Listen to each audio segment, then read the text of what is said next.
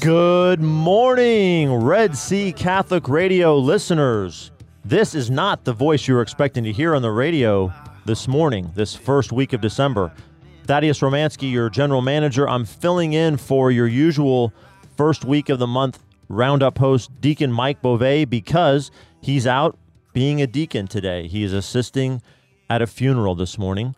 I wasn't told who the soul is, whose soul is being committed to heaven through the funeral, but we pray for whomever that person is. Dennis, our producer. Howdy. Do you happen to have that information to hand? I know it's a longtime parishioner at St. Anthony's Catholic Church. So we pray for the family and for the soul of the faithful departed person. Yeah. I'm here this morning, excited to be in the host chair. I know I've got a really competent producer in your president, Dennis Maka, assisting me, and I'm excited to be joined by Zach Harris, who I'll tell you a little bit more about in just a minute. But remember, you're listening to Red Sea Catholic Radio, religious education for the domestic church, KEDC 88.5 FM in the Brazos Valley, KYAR 98.3 FM in Central Texas, and KINF 107.9 FM in Palestine. And you can call in this morning because we're live anytime, 85-LOVE-RED Sea. That's 855-683-7332. And Dennis, the fact that all those different stations and all those different listening areas are under the same umbrella of Red Sea Catholic Radio is a nice springboard to talk about something that happened on Facebook just yesterday. Indeed. We have a wonderful administrative coordinator by the name of Caitlin Brightwell, who is just a master at a lot of things that we tried multiple times to merge a couple of Facebook pages that we had. And, you know, we are trying to streamline everything as we go. And so rather than having a separate Red Sea Catholic Radio page for Central Texas and one separate for the Brazos Valley here, we combined them all into our whole network page because we were finding a lot of duplication of posts. And so we now have one Facebook page with over 1,200 likes. If you haven't liked it yet, go to Red-C Radio and click the like button. And get on there and just keep up with us on Facebook and like what we post. Don't dislike what we post, just only like it. That's the only thing you can do. Yeah. And, so I do want to say a shout out to Caitlin, who, like I said, did a marvelous job. And so she's monitoring the show in the other room and can't really do anything about what I say about her, which is kind of nice. And so the funny thing is that she's from Mason, Texas, which is way out west, almost like to New Mexico kind of thing. And she claims to be from Central Texas. So, you know, if you guys ever want to send a message to Caitlin at redcradio.org from the Central Texas area and kind of help her with her geography, feel free to do so. She claims to be from Central Texas, which is Mason, but, you know. Come on, let's get real here. But speaking of our guest in the studio, who I actually don't know where Zach Harris is from, we've got a visitor to St. Mary's Catholic Center this morning, a Aggie, one-time Aggie, now in formation with the Apostles of the Interior Light. Zach, welcome in. Thank you. Tell us a little bit about yourself and your time here at St. Mary's Catholic Center. Great. So I actually grew up in Dallas, so I'm a Texan by birth. Okay. Born and raised, proud of that. I came here to Texas A&M in 2013 as a graduate student in aerospace engineering. I was in a PhD program, actually, and was here for about 2 years. Wow. Yeah, and during that time, I discerned that God was calling me to religious life, and specifically to my community, the Apostles of the Interior Life. Holy smokes. I did not know this before going into the interview, folks. We just ran into Zach yesterday when he was getting his tour, because you're here to celebrate the upcoming permanent vows of Charisse Klecker. Correct. Talk a little bit about that, then we'll come back to your story. Okay, so on this upcoming Saturday, one of the young women in formation with our sisters, who's also an Aggie, she'll be making promises of poverty, chastity, and obedience, and becoming a full-fledged sister with our sister community. And so our time here actually overlapped a little bit. Oh. And then in, I think, 2015, she went to Rome. So she's been there for about 4 years, studying there in Rome and going through formation with our sisters. Terrific. And she has returned here this week to make her vows. Okay, interesting connection I have to Charisse. She is actually from the same hometown as my wife. Cool. Hallettsville. Hallettsville, Texas. Yep. The How about best that? little town in all of Texas. In case my mother-in-law is listening, I said that. There you go. So, Great. who are the apostles of the interior life? Talk about that real quickly. Great. So we're a small, relatively new religious community. We have both sisters and then a priestly branch. We were founded by a priest of the Diocese of Rome, Father Salvatore Scorza. He'll actually turn 92, I think, on Sunday. No, on Monday. And so he... Buon compleanno. That's right. Good Italian. So he's a priest of Rome, and he, since he was a young seminarian, had this desire to found some sort of community. He thought it would be a community of priests to really care for the spiritual lives of people and focus their time, their ministry, very specifically on spiritual formation and evangelization. So he, as I said, first thought it would be a priestly community, but ended up that our sisters came first. He met a young woman from California in the late 70s, and that led to her moving to Rome and beginning the community there. And then the priestly branch of the community grew out of our sister's ministry. Actually. Oh, interesting. That's not always the typical way things happen. Exactly. Yeah. So we came out of the ministry of our sisters, mostly on college campuses here in the United States. So in 2007, the priestly branch of the community was founded. Okay, so let's get back to the college campus in your life. That must have been an incredible leap of faith to go from a PhD program, which I went through myself. So I know what the rigors of that is like, and to leave what that means to go and enter religious life. Can you give us a little bit more window into that? So when I showed up here at A&M, I was already kind of starting to think about religious life a little bit, but I had my own idea was that I would join some sort of community that like ran universities and kind of clung to that idea for a while. But really, what was kind of the two key things were beginning spiritual direction. I was in spiritual direction with one of our sisters here at the center for a couple years, and through that, she helped me start beginning daily mental prayer.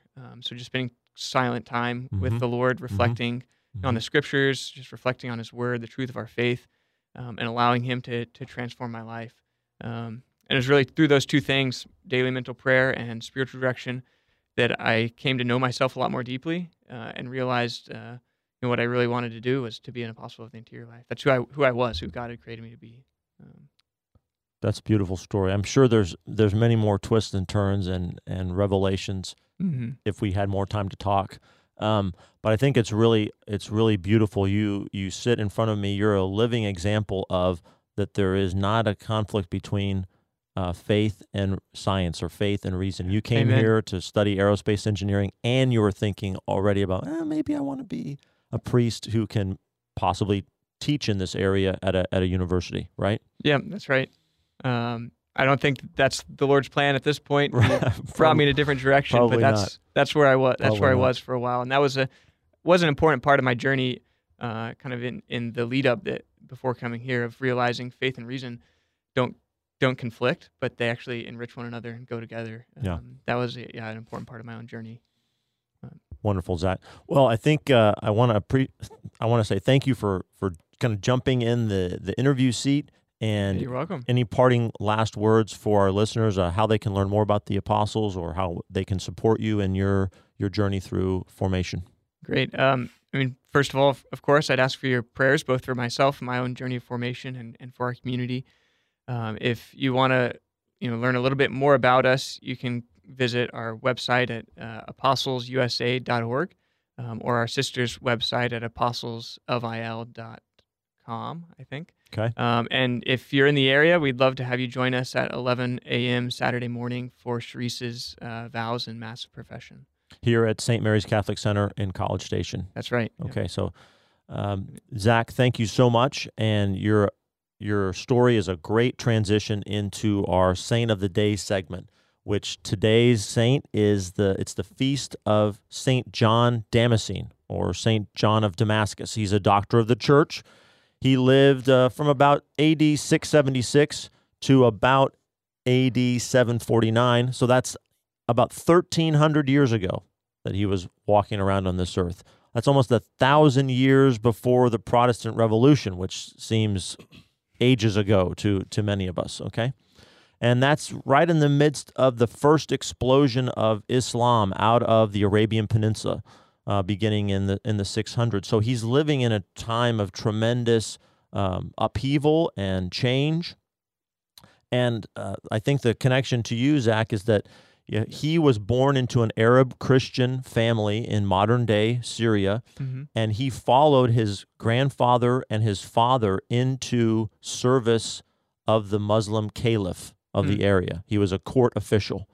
It was a very, secure position. It probably accorded him some level of security to maybe practice his faith, at least in private. But he felt a calling to abandon everything, and he abandoned that life and went to join the monastery in Jerusalem, the monastery of Mar Saba, to become a monk and a priest and a scholar. Wow. So today, this morning, to wrap up, I have a passage from the writings of St. John, and I want you to take heart, listeners, that these are the words of a priest, like I say, written about 1,300 years ago, and they themselves are addressed to unbelief. The church is always under duress. She's always battling the principalities and powers of this world. Be not afraid. Quote, "For just as all things whatsoever God made, he made by the operation of the Holy Spirit, so also it is by the operation of the Spirit that these things are done which surpass nature, and cannot be discerned except by faith alone. How shall this be done to me? Asked the Blessed Virgin, because I know not man. The Archangel Gabriel answered, The Holy Spirit shall come upon you, and the power of the Most High shall overshadow you. And now you ask how the bread becomes the body of Christ, and the wine and water the blood of Christ. And I tell you that the Holy Spirit comes down and works these things which are beyond description and understanding." St. John Damascene, pray for us. And so I think this is an excellent springboard into our guest. In the second part of the show, that's going to be Professor Stephen Bullivant, coming all the way from across the pond in England. He's the director of the Benedict XVI Center for Religion and Society at St. Mary's University in Twickenham, England. Say that twice. He has doctorates in theology and sociology, and I think those come together powerfully in the book we're going to be discussing, Mass Exodus, Catholic Disaffiliation in Britain and America Since Vatican II, out in late 2019 from Oxford University Press. How about those chops? Amazing. So this came across my radar as we had been preparing to talk with Taylor Marshall about his book, Infiltration, back in September, which has been on a lot of people's radar. And I think this is another really important and useful look at the crisis that our church is facing in these years. But again, like I said, St. John Damascene lived himself through a time of crisis and change and upheaval. And be not afraid. Hang in there. Yeah, so if people want to call us on the show here, they can talk directly to our guest, to Thaddeus, and to me at 85 Love Red Sea. That's 855-683-7332. Call anytime, and the phone lines are all open at 85 Love Red Sea, 855-683-7332. And I guess as we draw here to the close, Dennis, it's worthwhile to remind folks that as it is the season of Advent, we do have all the penance times listed on our website. We've got a couple PSAs running on the air, so you can hear and know when you can go to the Sacrament of Confession during this time of Advent. Okay, we'll be back on the other side of the break with Professor Stephen Bullivant to talk about his book, Mass Exodus.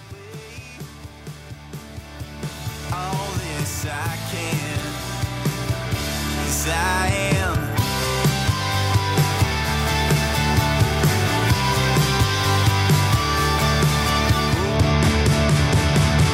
I've been to hell and back again. I've seen heaven and into the earth. Okay, and welcome back to Red Sea Roundup on Red Sea Catholic Radio, religious education for the domestic church. Again, you're listening in the Brazos Valley to us on 88.5 FM, KEDC.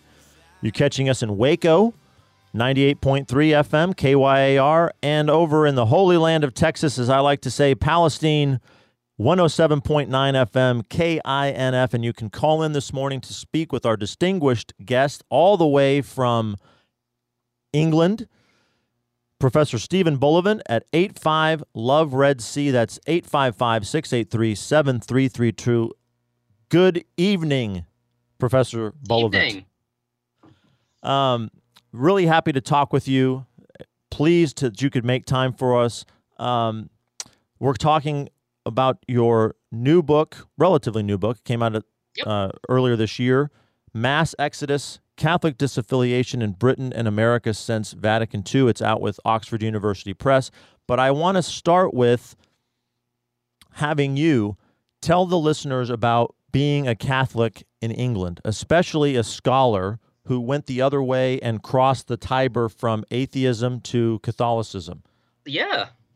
So, I mean, I might talk about it later, but the kind of the default setting in Britain, certainly increasingly over the past 50, 60, 70 years, and very much now, is kind of no religion. Although it's fairly common to be baptized or, have some very vague kind of cultural attachment or association. Now, I wasn't baptized. We have prayer in schools, or at least we used to. We did a kind of a classic nativity play at kind of a public school. But no serious Christian input growing up. And as a teenager, I was pretty obnoxious atheist by the time I got to kind of 14, 15, 16. I apologized to a girl from the Evangelical Christian Union several years later for being so horrible. Good for you. And then I went to, in Britain, you often go to, for the last 2 years of high school, so 17, 18, you often go to what's called a sixth form college, which is basically like the last 2 years of high school before you go to college. Okay. And I didn't want to go to the Catholic one in my town. Now, the town I was brought up in the Northwest is a very kind of historically Catholic part of the country. Okay. I didn't want to go to the Catholic one. I didn't particularly know much about Catholics, but I figured if they're religious, then they'll be stupid, if not evil, as well. And this should have alerted me to something. That was the only one in the town. It's quite a big town that did philosophy. So I went there, and it was a lovely place. I did philosophy, went off to university in Oxford, originally to do archaeology and ancient history, but a few weeks in wanted to change major. And at Oxford, you can't just do philosophy, which is what I wanted to do. You had to do it with like physics or maths or, something I wasn't qualified to do it with. Mm-hmm. So I figured, well, all right, I'll do it with theology because there was no specific requirements. Kind of prerequisites. Okay. And with the plan that, I'll do the minimum theology, and go off and be a philosopher. But of course, it was the first time I'd ever read the Gospels. It was the first time I'd ever kind of really been confronted with Christianity. I kind of got in with the wrong crowd of Dominicans. And then a very long story that's kind of both intellectual and social and all sorts of stuff come together. Sure. And then I'm halfway through a doctorate in Catholic dogmatic theology when I decide that, well, I kind of think and believe and write Catholic theology. So, it's probably a good time to do something about it. So I was baptized in Rome in 2008. Wow. What a journey. Yeah. I'm sure there's a lot more there to the story. But yeah, I mean, it's a lot. It was a lot more of a boring story. You sort of say it in 2 minutes, and it sounds quite dramatic. If you live it over about 10, yeah, then it didn't quite feel And there's fits and starts and 2 steps forward and 1 step back, and I'm sure that all of that. But looking back, you can. It was obvious I was heading in a certain direction, in retrospect, but I didn't quite always appreciate at the time. Okay, so let me use that then to ask you: did any of your journey have an influence on you wanting to write this book, or did that strictly come out of your theology and sociology training? Well, I think it. How much of you is in this book is kind of what I'm asking. Yeah, well, I've gone the other way, so it's not my story. Yeah. The book focuses mainly on people who were brought up Catholic, who now, for the most part, no longer even identify as Catholic, and I've kind of come completely the opposite direction. Right. But given that, I became Catholic in 2008, my wife then became Catholic 2 years later, having been a kind of a vaguely lapsed Anglican, kind of Episcopalian. And as someone with an interest in Catholicism, and particularly my first doctorate was on the theology of kind of engagement with unbelief and secularity and that kind of stuff in Vatican II. Then, because I had this sociological kind of, side hustle going on as well, then it was all new. Evangelization was always going to be a topic that was going to interest me personally and professionally. Yeah.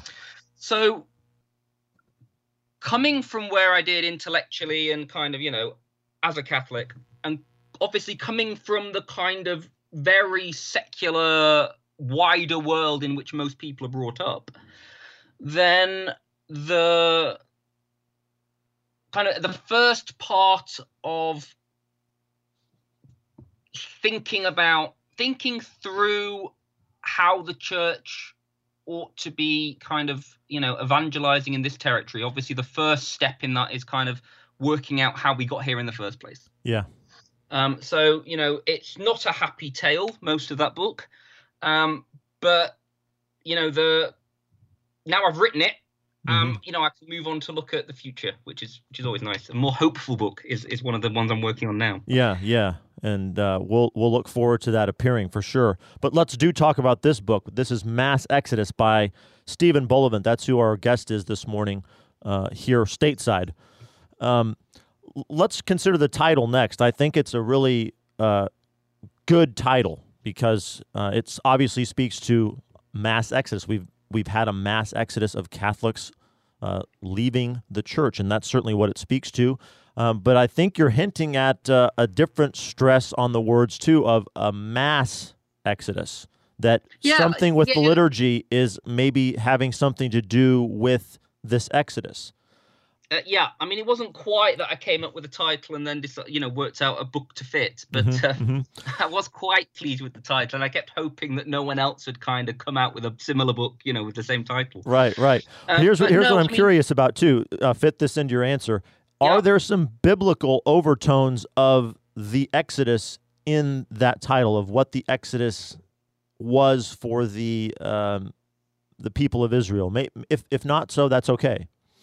No, not explicit. I mean, obviously lurking in the background of all sorts of stuff there might be, but that's certainly not something I was ever thinking in terms of framing the book and coming up with the title. Okay. But you're right that, the liturgical changes play a pivotal role in the narrative of the book. But partly what I wanted to do with the book was to, if you like, navigate between, there's different camps. There's different kind of, suggestions as to what's gone wrong. Right. And,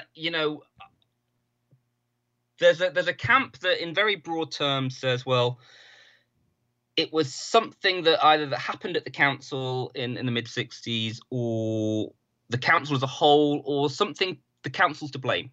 And it all went downhill after then. There's another camp that says, no, the council was great, but there was either a stifling of the council, or a crackdown after the council, or a thwarting, or a something that we can blame the decline on. And then there's a whole other story that if you read kind of mainstream social historians, religious historians in Britain, that they might talk about the Catholic story as kind of, local denominational color, but they don't seem to think there's a specific Catholic story to tell. You can just talk about across the board secularization and religious decline.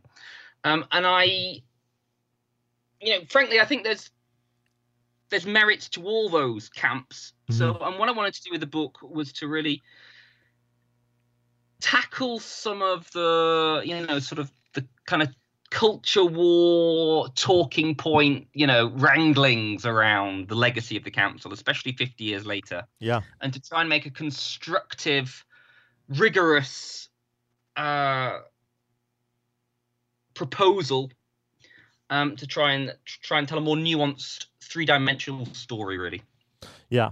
So go talk a little bit more about those ideas of disaffiliation, which is in the subtitle, but you also use this term lapsation. And I think that one kind of leads into the other, correct? They're different phenomena, but they are connected. Yeah, I mean, disaffiliation isn't the catchiest of words, but basically what we mean there is people who were used to identify as something and now no longer do. So the, cradle Catholics in America, for example, a third of cradle Catholics now, don't even tick the Catholic box on surveys. In Britain, it's about half of cradle Catholics. And in Britain, the vast majority of kind of ex-Catholics, sacramentally, they're obviously still Catholic and always will be. Mm-hmm. But, certainly in terms of their subjective feeling of identity, they no longer feel Catholic. The vast majority of those are now nones. They tick the no religion box. In America, it's about a half of the third, so about a sixth of cradle Catholics now identify as having no religion, and that proportion is growing. So when I talk about disaffiliation, what we mean is that these aren't just people who no longer, go to mass. They're not just people who aren't quite sure if they believe everything that the church teaches. These are people who have kind of got so distant from the church, if they were ever that close to begin with, that they no longer even tick the box. And this is particularly important in the Catholic case, precisely because for a very long time we've had this sense that, Catholicism is something kind of ethnic and tribal and cultural as well as being religious, and and they're not separate things. It's bound up in the same kind of subcultural world. Very much so. It's and there was always this idea that people may not go to mass anymore, but they're still Catholic. Once a Catholic, always a Catholic is a phrase you often hear. Or even if you're an atheist, you'll be a Catholic atheist. And, Can I jump in with a personal anecdote real quick? Yeah. Yeah. My father, who's still a practicing Catholic, he often will say, I don't know if I think of myself as an Italian American because I'm a Catholic, or if I think of myself as a Catholic because I'm an Italian American. Yeah, absolutely. And if you're brought up in Boston or Chicago, or one of these big Irish communities, which is precisely the kind of Catholicism in Preston where I was brought up, Liverpool, Preston, inner city Manchester, these kind of big Irish Catholic immigrant working class communities. Exactly. And the trouble is that kind of Catholic, kind of that dose of Catholicism doesn't persist across generations. So it may have been true in a previous generation that these were people who'd been kind of like so formed by Catholicism that it would always stay with them, whether they liked it or not. But for their children, they haven't had a big enough dose of Catholicism growing up for it to mean anything. So what we see, and you see this very often, is you've got kind of like, in Britain it's most pronounced because we've had kind of the declines come much quicker. But, you've got baby boomers born after the Second World War who, by the time they kind of hit young adulthood, everything was up in the air. There's a lot of changes in social life happening anyway. They were brought up very different to their parents, and a good proportion of those may not practice regularly, but they probably brought their kids up to, go to the Catholic school and be baptized and that kind of thing. But what we find is that their kids, and now their kids' kids, it kind of means nothing. So you've got this growing proportion of, baptized Catholics who haven't had this kind of real deeply ingraining Catholic imprint that was kind of taken for granted in previous generations. So the fact that we're getting to a point where, you know, a large proportion of kind of people who say they were brought up Catholic now no longer even tick the box seems to me to be a real watershed. Yes, sea change. You're listening to Red Sea Catholic Radio, 88.5 FM in the Brazos Valley, 98.3 KYAR in Central Texas, and 107.9 FM in Palestine. This is Red Sea Roundup. I'm your host, Thaddeus Romansky, filling in for Deacon Mike, and I'm talking to Professor Stephen Bullivant about his book, Mass Exodus, and we are kind of going through the sociological side of things, but as a historian myself, I think that my favorite parts of the book, even though it is a dim tale, as you said, first of all, that lost world that you recreate so well, that pre-conciliar Catholic milieu in Britain and in the United States, and you've got these terms. Credibility enhancing displays and social network theory and plausibility structures, but give us the cash value of those things and some examples that would resonate with the non-specialist. What was that pre-conciliar world? What did it look like? Yeah, so basically the kind of the classic Catholic world, which, you know, we think of kind of 50s Catholic neighborhoods, but they were already eroding by the time we get to the 1950s. This is a critical moment in the book. Yes. But these are, I mean, the classic examples are major cities like Philadelphia, Pittsburgh, Chicago, Boston, areas of New York that are these ethnic Catholic neighborhoods where, you know, if you look at a map of Philadelphia from 1950, there's a Catholic church every second block. And not only are there like 100 Catholic churches in kind of, you know, downtown Philadelphia, but there's another 50 Italian Catholic churches, German Catholic churches, Polish, Hungarian, you know, these ethnic parishes as well. And so those worlds tended to be working class neighborhoods where people were within walking distance, not only of their own church, but probably about, you know, 10 others. All your neighbors were probably Catholic. Your whole social life probably revolved around the Catholic parish. If you weren't at Mass, you would be missed. You would likely see not just the priest, but the priests and sisters from the parish and the parish school on probably a daily basis. They'd just be around and they'd be dressed as priests and sisters. Your whole kind of sporting life, your drama clubs, your dad would be, you know, he'd be in Britain a Catenian, in America a Knight of Columbus, because he wouldn't be able to join the Shriners or the Freemasons or the Rotarians or anything because Catholics weren't welcome. You know, this is an era, especially in the 19th century when these parishes are founded, where, you know, there was a serious anti-Catholic prejudice, which of course makes these communities turn inwards on themselves. You know, it was very common, you know, no Irish need apply is the famous case in America. In Britain, up into the 40s and 50s, it was quite common to see pubs with no dogs, no blacks, no Irish signs outside. And so what you've really got is you've got these kind of Catholic worlds, these subcultural Catholic worlds, where, you know, it was possible to grow up in the outskirts of Pittsburgh, and I quoted at one point in the book, you know, someone who grew, you know, until they were about 12, thought that everyone in the world was Polish.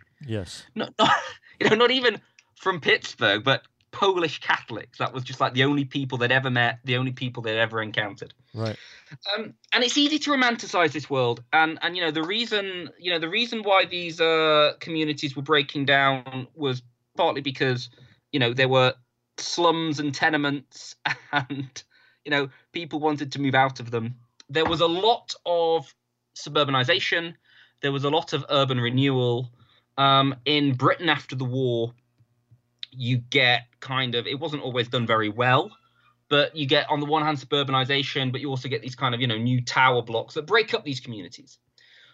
So for all sorts of reasons, you get people getting cars, you get increasing affluence, you get the television, which of course suddenly gives you something else to do of an evening than go and go to the Rosary Club with other 400 other mothers. Mm-hmm. But it also brings a whole other world into your living room. Now, for some people, that's Fulton Sheen coming into your living room for the first time, if you're a Protestant. But it's Billy Graham coming into your front room for the first time. And probably more importantly for everyone, it's I Love Lucy coming into the front room for the first time. Right. So there's all sorts of stuff that's gradually eroding this world anyway. But even so, it's a very rich, devotionally committed, weird world. Kind of, a world of spiritual warfare and saints and novenas and kind of weird folk customs, about, different saints and, what you do with the statues if you want to find a husband or you need to find a house. And if you read the memoirs of kind of baby boomers, particularly brought up in this world who've left, they talk about how they feel that they've been formed in this whole other world, that has its own language, its own shibboleths, its own sort of, code words even, that's very difficult to get rid of. And the same is true if you talk to kind of Mormons now who've been brought up in rural Utah. They'll say that, well, even though I'm not Mormon now,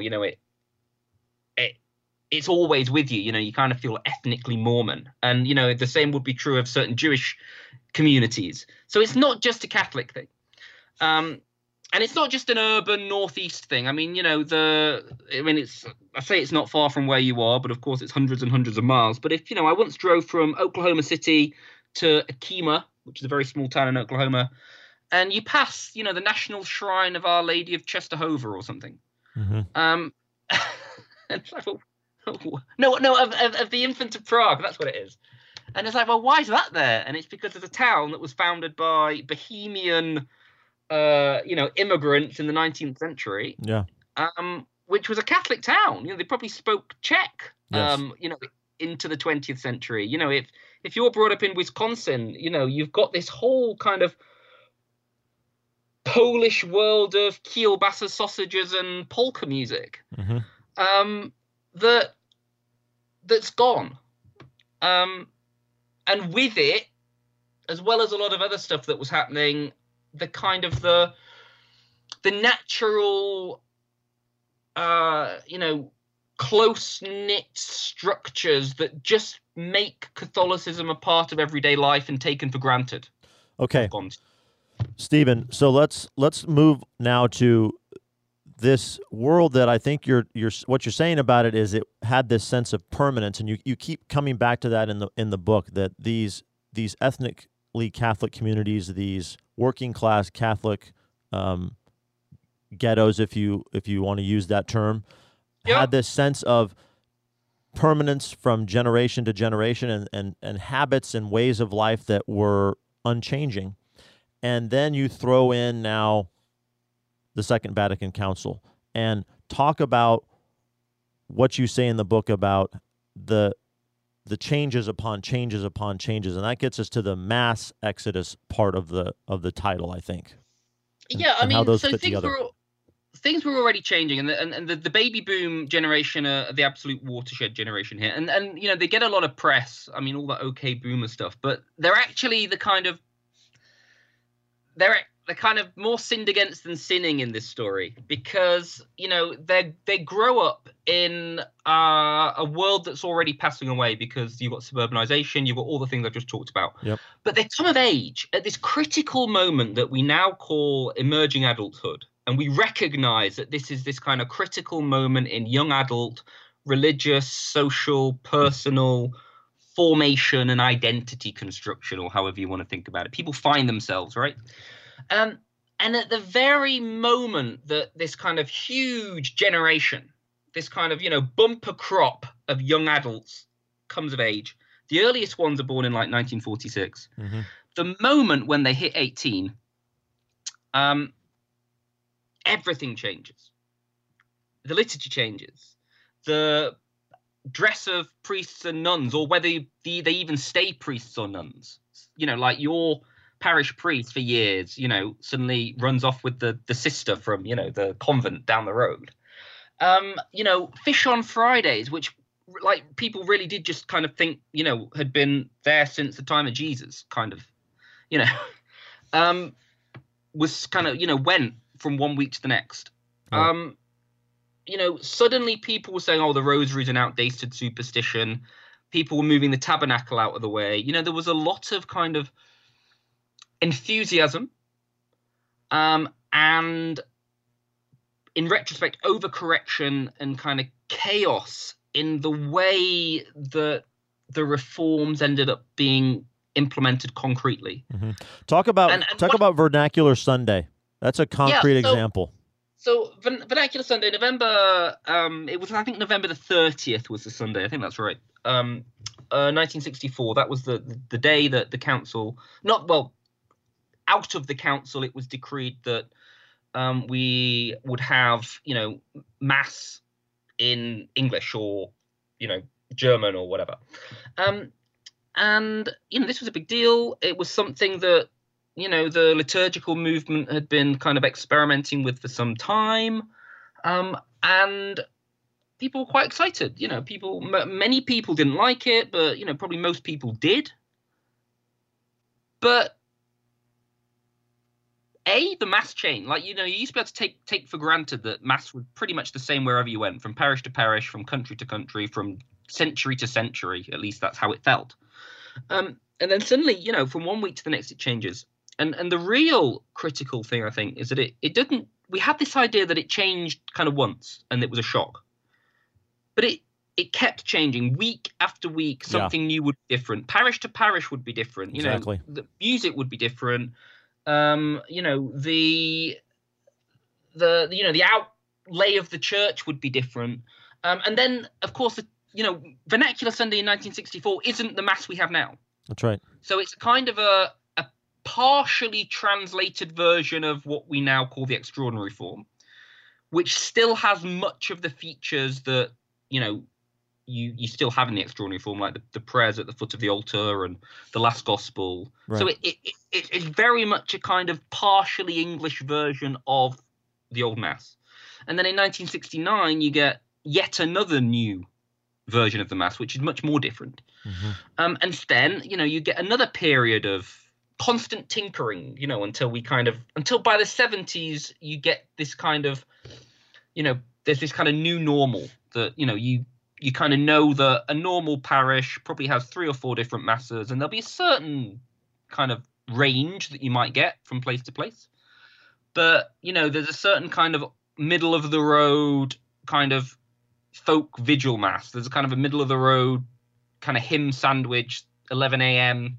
high mass. Mm-hmm. But the real critical thing is that it was chaotic for lots of people anyway. But the baby boomers, and again, there's lots of them,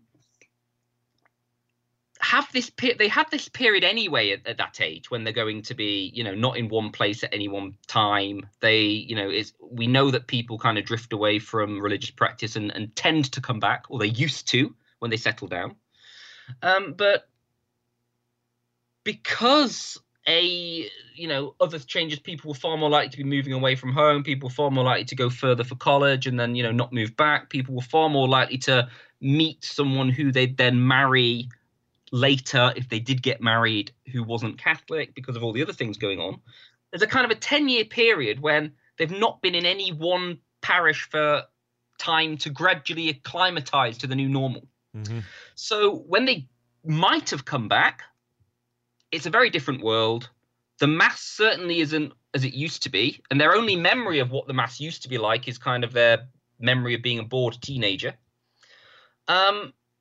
And in the 70s and 80s, this is precisely the moment when, you start getting these big mega churches specifically designed to attract lapsed Catholics living in the suburbs, young professionals, and the classic case is Willow Creek in the outskirts of Chicago, that was specifically designed to hoover up former Catholics who felt lost. Yeah, but were kind of seeking and kind of felt it was important for the kids to have some kind of church type stuff. Mm-hmm.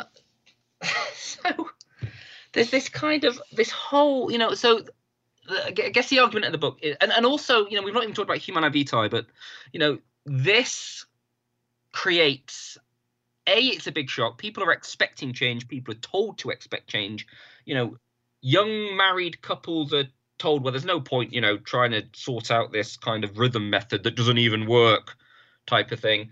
The Pope's got to change it anyway in a couple of years, or, next week or something. And then he doesn't. And you've got all these people who've kind of staked their reputations on second guessing him, who either double down, or you get bishops who kind of know that it's not going to go down well, and know they've got half the clergy, kind of going to revolt one way or the other, who kind of, know they have to say something that's affirmative, but, want to give themselves a kind of enough kind of, wiggle room around the edges. You then get this kind of fracturing of authority in the church because in the past, it may have been that, people didn't follow the church teaching, but they knew what the teaching was, and they probably felt guilty about not following it. After the fallout of Humanae Vitae, can I jump in real quick and ask a question that follows on what you're about to say? Is it fair to say that the changes in the liturgy and all that chaos from the liturgy, then that starts to impact the way people understand why they keep up the devotional life that they do, and why do we even have these devotions, and why should I do these devotions? And then does that kind of lead into, well, why do I maintain these certain, moral boundaries in my life? Are those up for grabs too? Is that all kind of a piece? I think that's right, because it's the 1960s when everything seems up for grabs anyway, right? Yes. And the church exists in the world, and there's all sorts of stuff going on there anyway. But precisely all this stuff that until the kind of the day before yesterday, people thought was just kind of like not even something you could think about questioning. It just wasn't on the table to be discussed. It's just how it was. It's just how it was. How the masses, the rosary, Mary, praying to saints. Suddenly, purgatory, suddenly everything feels like it's up for grabs. And kind of probably the one thing that a good proportion of normal Catholics wanted, no one was petitioning to get rid of fish on Fridays. No one was petitioning for felt banners, Right. But, for all sorts of reasons, lots of women wanted to control their families, but, birth control. And suddenly it was kind of the glimmer of hope that the church could permit them. And then kind of the one thing that didn't change was the teaching on contraception. And precisely because everything else had changed, I think that made that a much bigger and more traumatic deal. That it happened in the 1930s when the church... Casti Connubii, yeah. Yeah. And there's no kind of fallout to Casti Connubii. Right. And, if you read Casti Connubii, it's harsh. Paul VI says the same thing, but he says it a lot nicer and a lot more gently. And, he's aware that not everyone will be able to follow this. And, but precisely because everything else can change and people were told to expect this change, it becomes a massive thing. And it also means that, from parish to parish, from the same confessional, from, 5 to 9 to 5 past 9, when, the priests change. Something can either be a mortal sin or something that's up to you to decide. I think that has a very undermining effect on all sorts of givenness of the package. Okay, as we are coming to the end of our time, we have about 6 minutes. Again, you're listening to Red Sea Catholic Radio with our guest, Professor Stephen Bullivant, author of Mass Exodus. We're on 88.5 in the Brazos Valley, 98.3 in Central Texas, and 107.9 in Palestine. I'm going to quote you a little bit from the end of your book. You're really non-controversial epilogue. Did the council fail? You're not taking on a big question there at all. Quote, it is difficult to imagine a scenario in which the council's reforms are not causally related to the very significant decline in mass-going among British and American Catholics and ultimately to the high and growing levels of Catholic disaffiliation. And then you jump over and really put a fine point on it, and you say, on the basis of 50 years' evidence from Britain and America, one has to say that the reforms failed. So you're coming down on the side of Vatican II, whether it's the implementation or however you want to parse that, you're saying it's a failure. Can you? Yeah, and for a very specific reason, and that's that the council is explicitly seeking to address problems which were already developing. It knows the modern world's a problem. Mm-hmm. It knows lapsation's a problem. Mm-hmm. It knows the young people and the working class are, drifting away. And it specifically calls a council, and I go into the reasons why I think, what we now call the new evangelization is absolutely what the council is about before we have the term. And it's specifically trying to, refit the church to meet these challenges. And it doesn't succeed. And I'm not saying that, if everything had stayed the same, then everything would have been great, because it wouldn't have been. Because the crumbling was already underway. Yeah, it was already underway, but I do think that the precise way in which the change happened, the chaos that ensued, and also the timing, and they couldn't have predicted the timing, but it was probably the worst possible moment to have all this change is when you've got these baby boomers who are a huge influential generation that are going to have this huge influence over the next two generations come of age, like that in Britain and America, at least. I mean, obviously it's not the same worldwide. But it was the worst possible timing. If you had to pick a moment in the past 500 years, to make some pastoral changes. Not a great. You say in the book, the Catholics are becoming more and more like everyone else during this time period. At the very time that everyone else is becoming less traditional, less religiously observant, less rooted to place. And so that's absolutely, and incredibly disruptive. Exactly. You get this kind of intentional mainstreaming of Catholicism, this kind of coming out of the ghetto, if you like. Yes.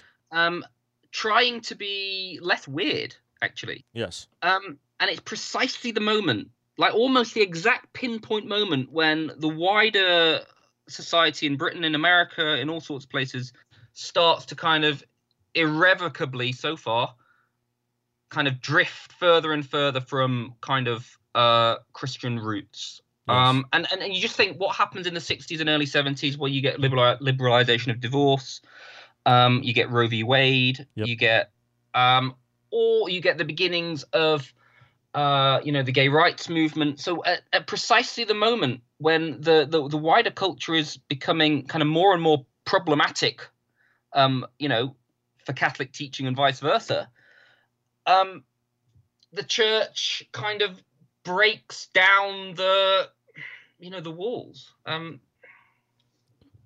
The protective walls in many ways. Protective walls, yeah, and they're always crumbling. I'm not, talking the book about the Amish or something like this. Kind of, there's different ways to do this, to kind of retreat into a kind of bunker community, which isn't ever going to be the way. But people are starting about Benedict option and sorts of other ways of kind of recreating the kinds of community, the kinds of plausibility structure, to use the jargon, the kind of subcultures that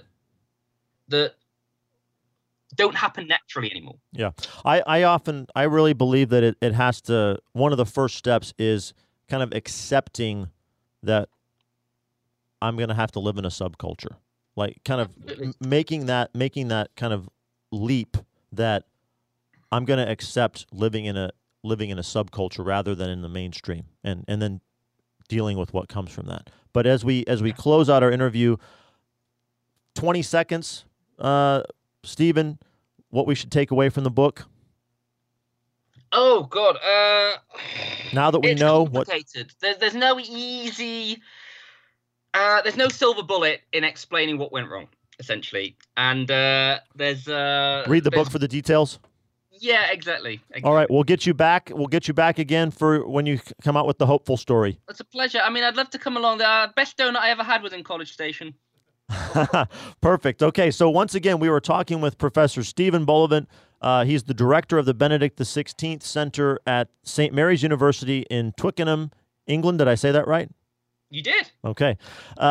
He's the author of Mass Exodus, Catholic Disaffiliation in Britain and America Since Vatican II. It's out with Oxford University Press. He's also a fellow with the Word on Fire Institute. Catch him there, and we'll get you back on in the future. Thank you so much, Stephen. Genuine pleasure. God bless. All right. Bye now. Have a Merry Christmas, a Happy Christmas. You too. All right. We loved it. We loved having that conversation. I thoroughly enjoyed that. I think if you enjoyed Taylor Marshall's book, this has a lot more historical substance and research to it, and it's worth checking out and reading and listening to this story that Professor Bullivant tells. It was a fun read. I got a lot out of it. Red Sea Catholic Radio. It's been a great day. Remember to tune in every Wednesday, 11 a.m.